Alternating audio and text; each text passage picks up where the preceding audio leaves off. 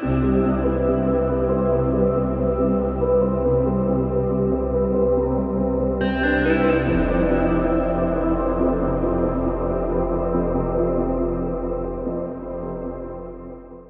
we're starting week 2 of the I Am sermon series, and as we look at these statements that Jesus makes about himself, on the surface they seem like just statements that have imagery and meaning that are significant, but when we're willing to take a look at them in a deeper way, they have profound implications for us, for who Jesus says he is, and for his church and how we're called to live.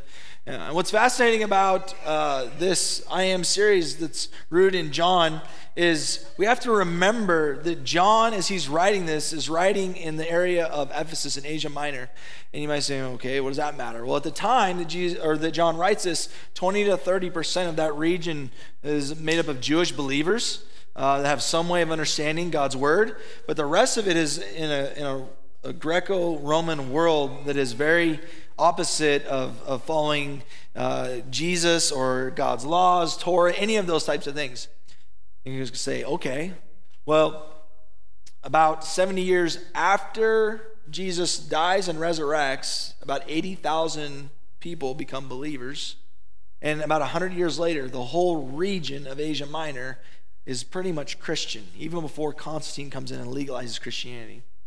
And it came at tremendous cost of them living out their life and living out their faith with these statements. It cost them something, and yet the whole area at that time had become Christian. So it has huge implications not only for what they read and heard and understood, but also how they lived. It cost them something. Now, I think that all of you guys would agree that Jesus, whether you have made him Lord of your life or not, Jesus was a great teacher. Would you agree with that? Now, I've got Jesus on the top of my list, and then I've got another person that's like number 2, and he is definitely number 2 on the list of great teachers other than Jesus. This is the guy. And if you've been a part of real life, you already know this about me. Like, I talk about this guy quite a bit. Like, this guy is an amazing teacher. And you've got this amazing scene, right, where Daniel's son has been learning defense, and finally he's learning offense. He's learning how to punch, right? We've got this next scene where he's healing Daniel's son at the end of the tournament, right? Like, you never forget this scene, right? Here we go, everybody. Yep, exactly, absolutely. Well, I just need you to know, as a kid, I was all in.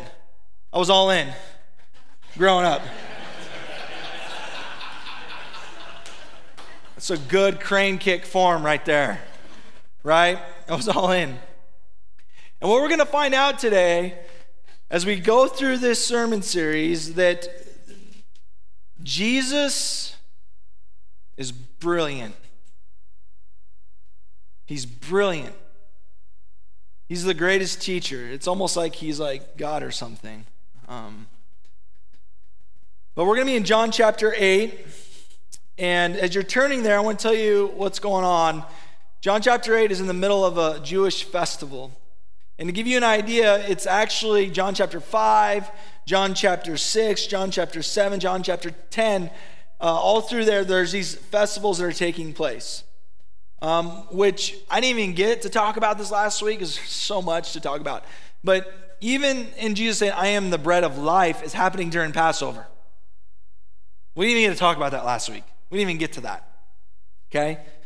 But we've got these Jewish festivals that are taking place, and today we talk about how Jesus says, I am the light of the world, and it's happening during the Feast of Tabernacles.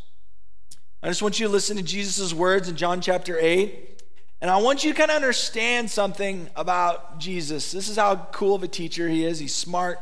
Great teachers are teaching you even when you don't even realize they're teaching you, right? You ever had someone like that in your life? They were teaching you, and you didn't even know they were teaching you? Well, Jesus decides to stay in Galilee. And he decides to stay in Galilee, and he sends all of his family to Jerusalem for the Feast of Tabernacles. And then halfway through the feast, he decides to then go to Jerusalem. He decides to go and be a part of the Feast of Tabernacles. And he goes into the temple, and he begins to have a conversation about who he is. And this is what he says. When Jesus spoke again to the people, he said, I am the light of the world. And whoever follows me will never walk in darkness, but will have the light of life. The Pharisees challenged him, Here you are, appearing as your own witness. Your testimony is not valid. And Jesus answered, even if I testify on my own behalf, my testimony is valid. For I know where I came from and where I am going, but you have no idea where I come from or where I am going. You judge by human standards. I pass judgment on no one. But if I do judge, my decisions are true, because I am not alone. I stand with the Father who sent me. In your own law it is written, the testimony of two witnesses is true. I am the one who testifies for myself. My other witness is the Father who sent me. Then they asked him, where is your Father? You do not know me or my Father, Jesus replied. If you knew me, you would know my Father also. He spoke these words while teaching in the temple courts near the place where the offerings were put, yet no one seized him because his hour had not yet come. Jesus claims, I am the light of the world. And he does it during the Feast of Tabernacles, the Feast of Booths. Why does that even matter? What does that matter? Feast of Tabernacles, the Feast of Booths, was a festival that really was a pilgrimage that all the Jews went back to Jerusalem. And when they went back to Jerusalem, they were remembering something. They were remembering the time that they were actually wandering in the desert, and they were actually living in temporary shelters, tents, booths, tabernacles, that type of thing. And so even to this day, during the Feast of Tabernacles, they set up temporary structures, like this picture I want you to take a look at. These temporary structures where they actually live in for 7 days. And they celebrate together as a family. And so for all of you guys that are all about the tent camping, you're all about this, right?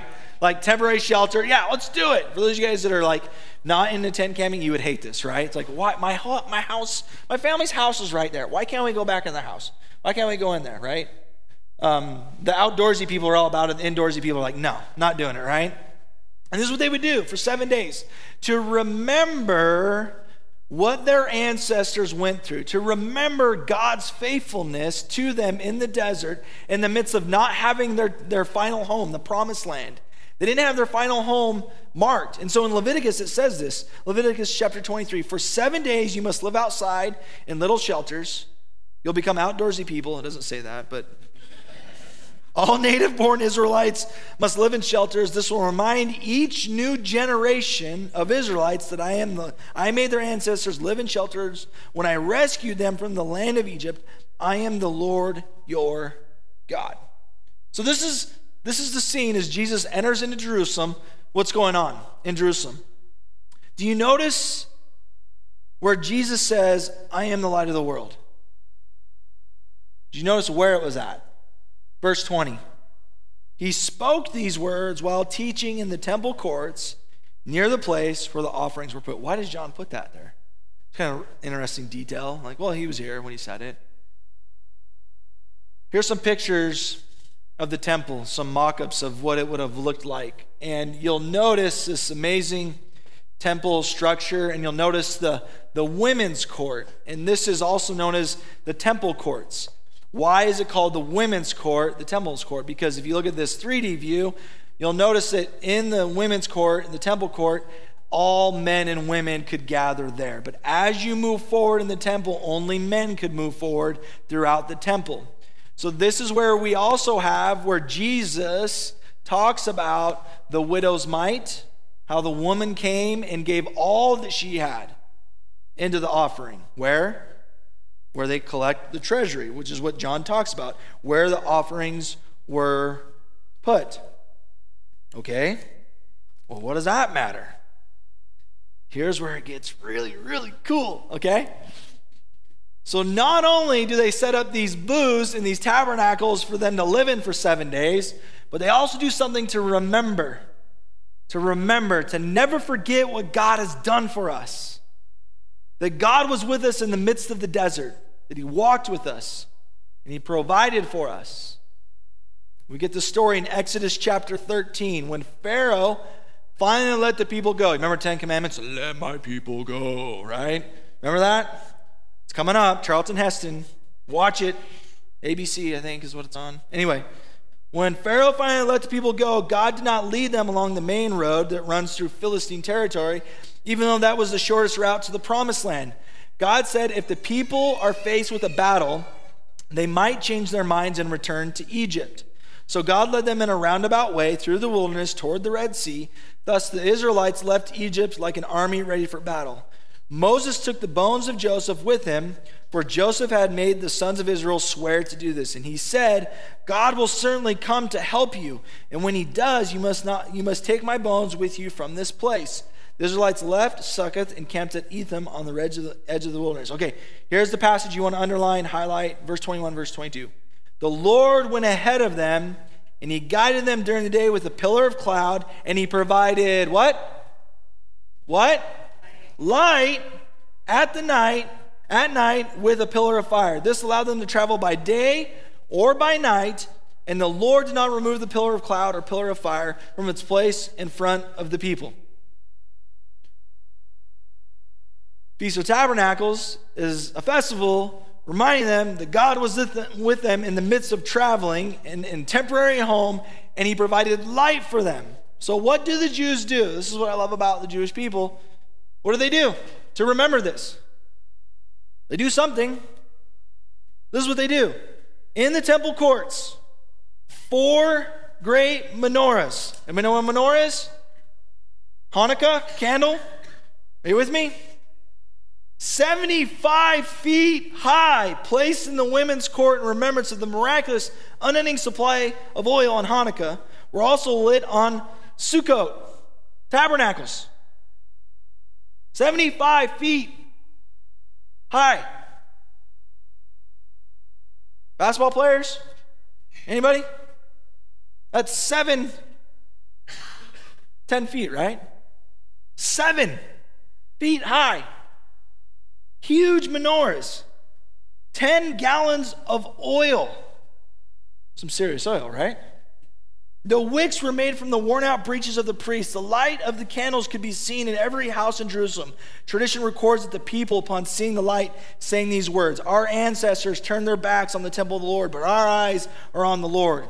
Truly, the Feast of Sukkot was one of great celebration. A rabbi once said, "Whoever has not seen Sukkot has not witnessed real joy." In the context of a joyous feast, ended each day with the blazing candles in the temple courts, Jesus said, "In this place, I am the light of the world." I'm the light of the world.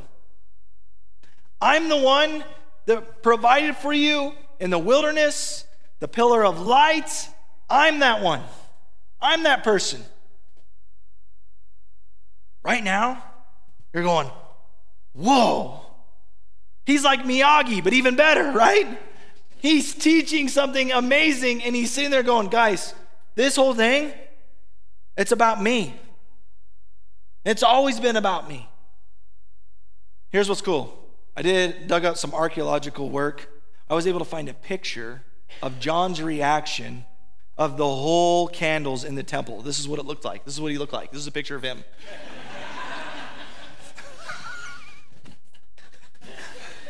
I'm so proud of myself for that picture. When I was preparing this week, I thought about how bright it was. And I was like, it was like National Lampoon's Christmas Vacation house. That's what it was like. It's like that. That's what the temple looked like. Right? Oh my gosh.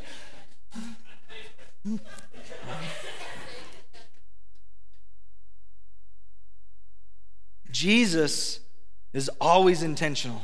Jesus is always strategic, and he's always helping the people understand it's about me.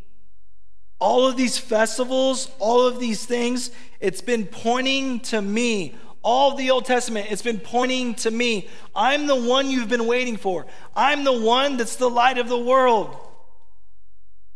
And if you knew my Father, you would know me.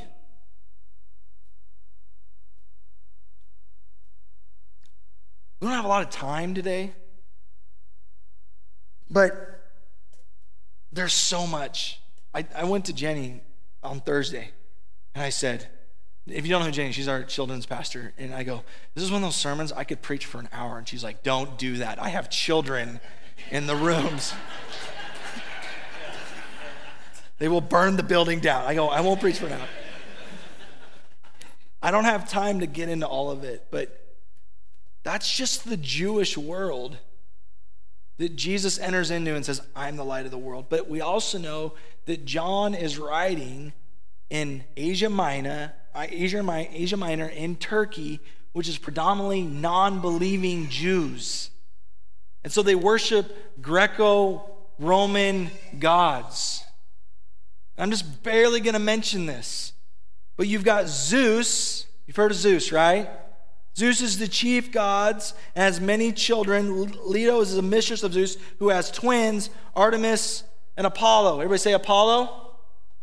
By the 3rd century BC, Apollo became known as the god of light and the god of oracle.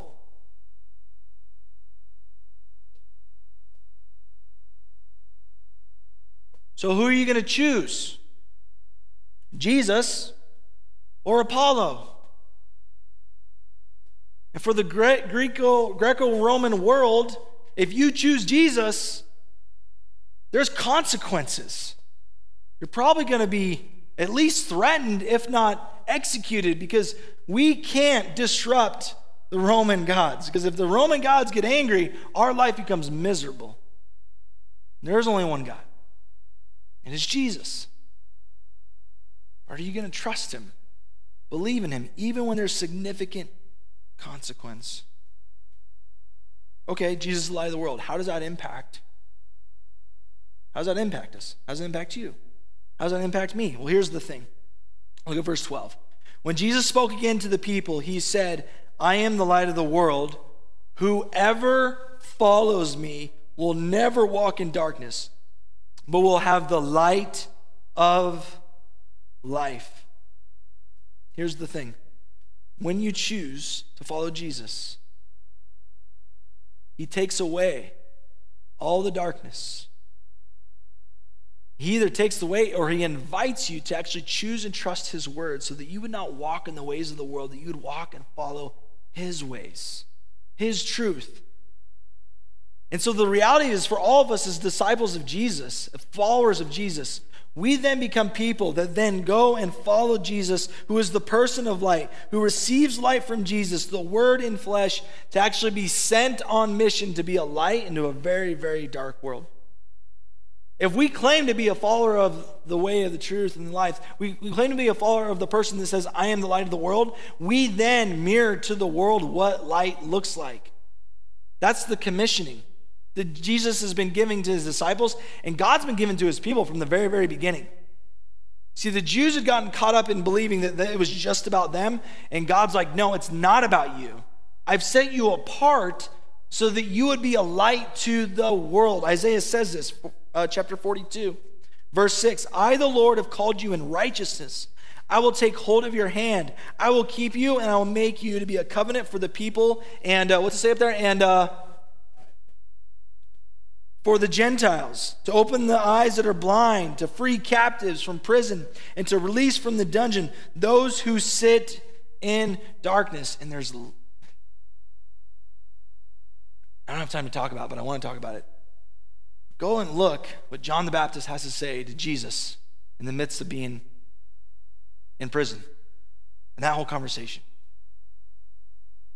John the Baptist wants to be a light to the Gentiles, and he thinks he's getting out of prison, and he's not. But we're called to be a light to the Gentiles. Isaiah 49:6. It is too small a thing for you to be my servant to restore the tribes of Jacob and bring back those of Israel I have kept.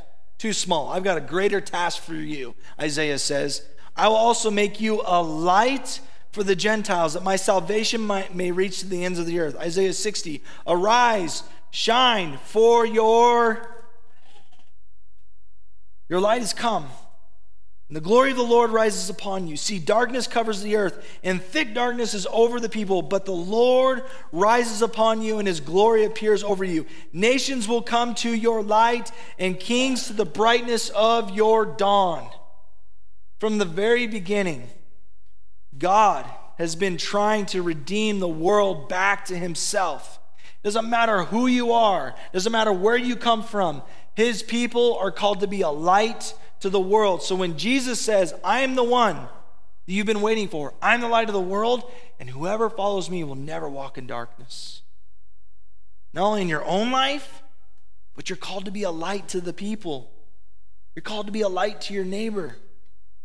So how you live shows either light or darkness. And it shows whether that's who your God is like or is not like. So how do you live? And how do you live when it comes to the mission of Jesus? How are you doing when it comes to reaching others and showing others what God's like? How good are you at that?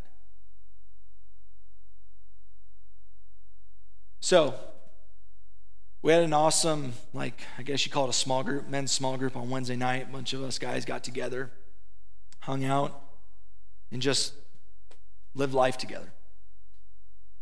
And there was a conversation that got brought up, and it was one of those things where man, this keeps getting brought up in multiple environments. There's this statement that people are saying in our church, and by the way, I got permission from the person to talk about this story, but they said something, and it started a deeper conversation. They said something, and I was like, you know what? I'm diving into this. I want to dive into this. Because we've heard from other leaders, other staff, this kind of same comment. And this was the comment. We asked, how'd you hear about Real Life? How long you been coming? And we asked this question, what is it you appreciate about this church? And here's the answer that keeps popping up over the last 3, 4, 5, 6 months. I just really like Real Life because it's small.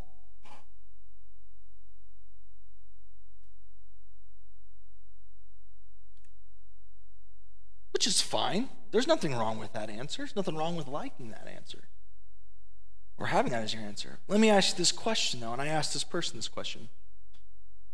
What happens when it quits being small?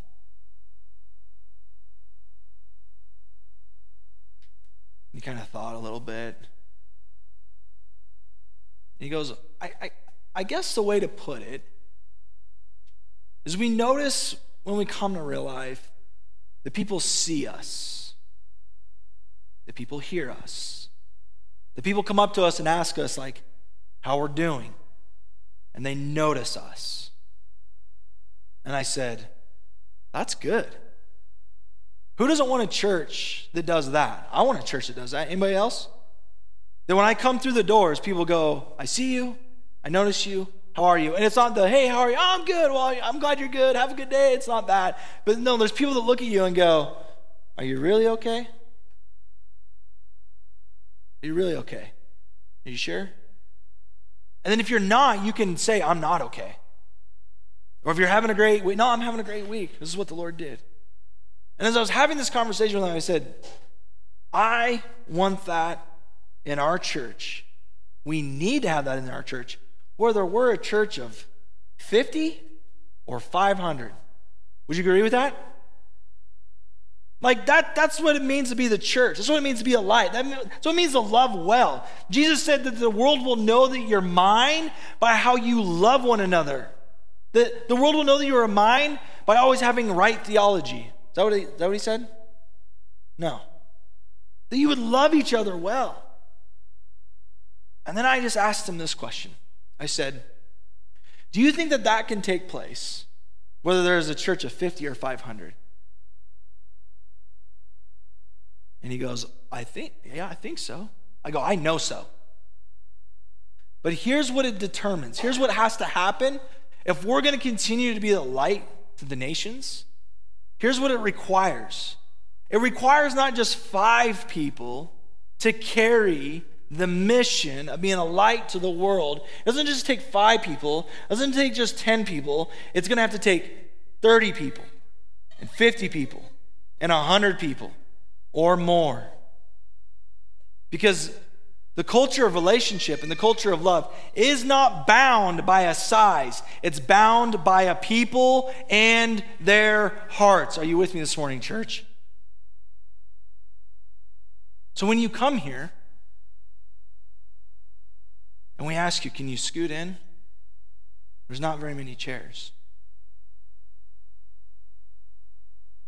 Do we respond with, ugh?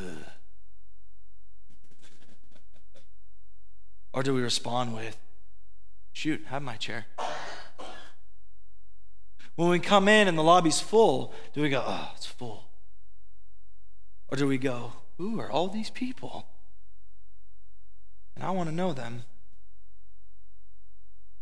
And I want to know, are they okay? Joe's joking about the construction out there. That started 2 weeks ago. And I asked him, I said, hey, how long is this going to be? Oh, probably a good 4 to 5 months. Seriously? Right? We're praying for the largest Easter in the history of our church. What if it was the largest Easter in the history of our church and we had to walk 3 blocks to get here?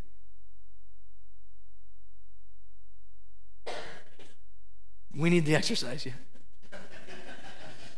Would we do it? I think you would.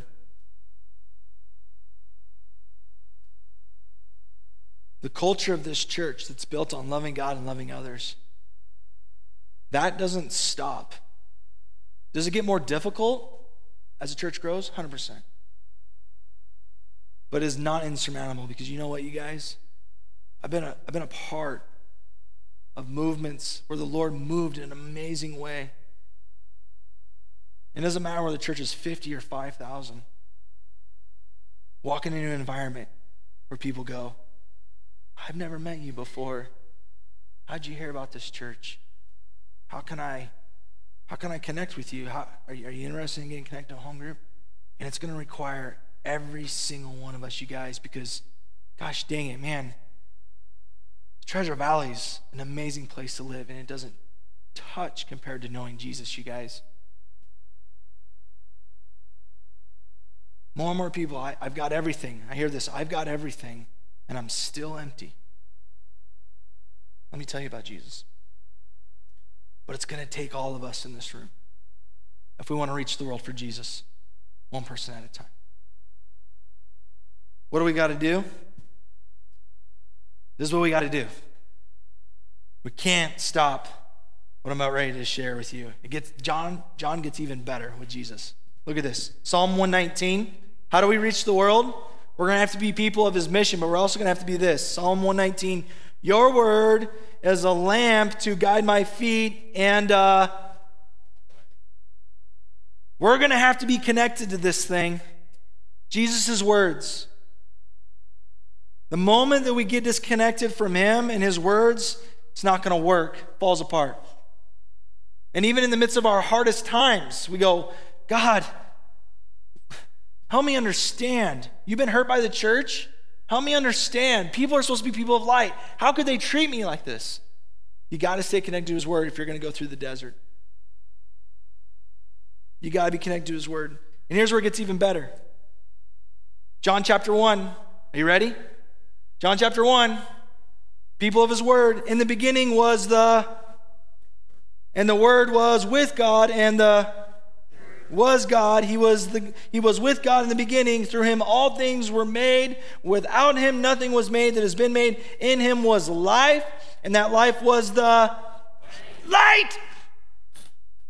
Gets better. Of all mankind. The light shines in the darkness, and the darkness has not overcome it. There was a man sent from God whose name was John. He came to testify and witness concerning that light, so that through him all might believe. He himself was not the light. He came only as a witness to the light. The true light that gives light to everyone was coming into the world. He was in the world, and though the world was made through him, the world did not recognize him. He came to that which was his own, but his own did not receive him. Yet to all who did receive him, to those who believed in his name, he gave the right to become children of God, children of light. I added that. Verse 13.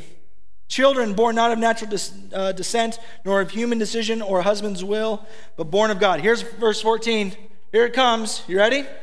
The Word became flesh and made his dwelling among us. You know what that original word is? Tabernacled. Boom.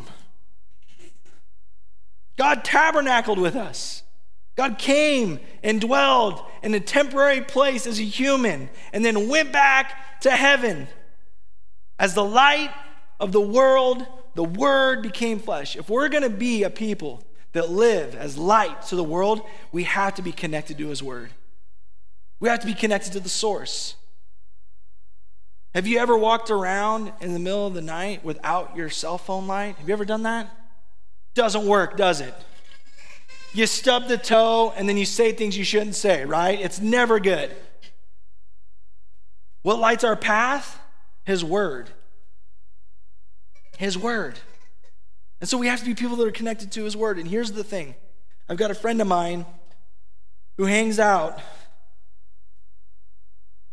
A friend of mine who's a pastor who has a mentor of his who hangs out with Jewish rabbis quite often. And they have conversation about Jesus. Conversation about whether He's the Son of God. Question about whether He's the Messiah. And do you know what the rabbis say? They say, yeah, like there's some things about Jesus that like, really? Like He's the Messiah? Like that's not the one that we were expecting. But they admit He's a great teacher. They admit profound teacher, smart teacher. But they say this. Do you know why we have a hard time with Jesus being Messiah? Because if Jesus is the Messiah, then why don't His people approach His Word with tenacity? Why don't His people live as light? Why are His people so passive with His words? If I was a follower of Jesus, we would read the Gospels every single week because it's God's Word.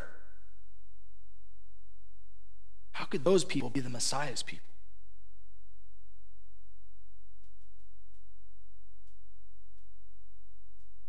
Gets you to think, doesn't it? God, the light of the world, came and tabernacled with us. He became flesh. And He said, if you walk with me, you'll never be in darkness. You'll always be in light. Why would we not every single day say, Lord, light my path.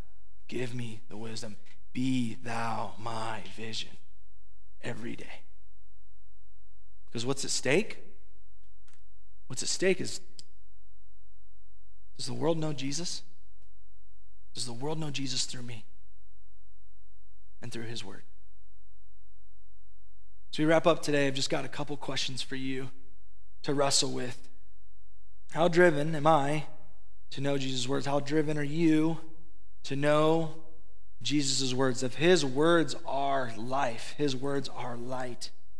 How driven are you to know His words? How driven are you to understand Jesus' words? And guess what? The Bible is hard. Do you know that? Do you know the Bible's hard? It's hard. You read that and you go, what in the world does that mean? And here's what's so easy to do.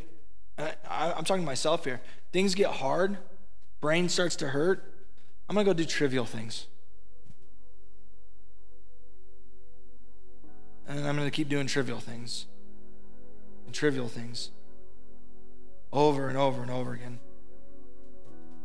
Candy Crush over and over and over and over again. What? Wordle over and over and over again. What? I'm not saying you can't do those things. Like, those are fun, right? Fortnite? That's fun.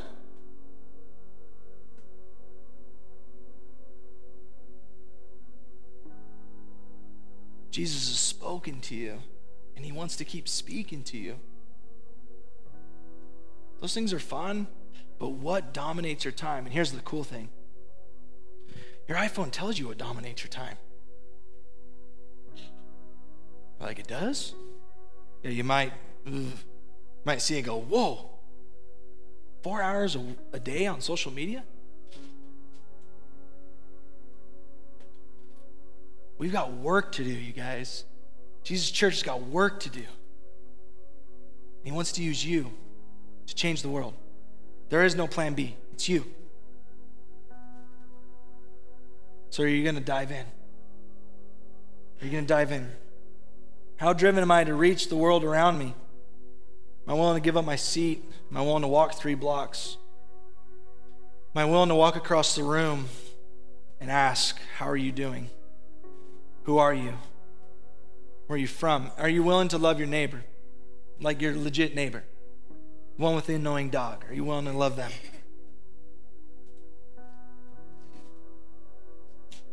And if Jesus is the light of the world, are you clinging to him? Because here's the thing. We can't do it without him. We can't do it without him, and we can't do it without each other. We need each other. Even if you've been hurt in church, we hurt in relationship, but we also heal in relationship. We need each other. So we get ready for communion. I just want to invite you to pray and pray about two things. First one, what does it look like for you to trust Jesus more? And as you're thinking about that, we've got Jane and Joe. If you just want to raise your hand, if you didn't get communion as you came in this morning and want communion, just raise your hand and we'll be sure to pass it to you. But where are you at in clinging to Jesus? And maybe that means saying no to something else. Maybe that means turning over, repenting. That's what the Bible calls it, and turning towards the truth. There's something you've got to let go, something you've got to trust. And if that's the case for you this morning, talk to Jesus about that. Anybody else need communion? Don't be afraid to raise your hand. Okay. The second thing is this. Who is Jesus putting in front of you and telling you to go love? Who is Jesus putting in front of you and telling you, go be light? Go love them. Go show them what I'm like. Who is that person that is far from Jesus? Who is that person that's hurting?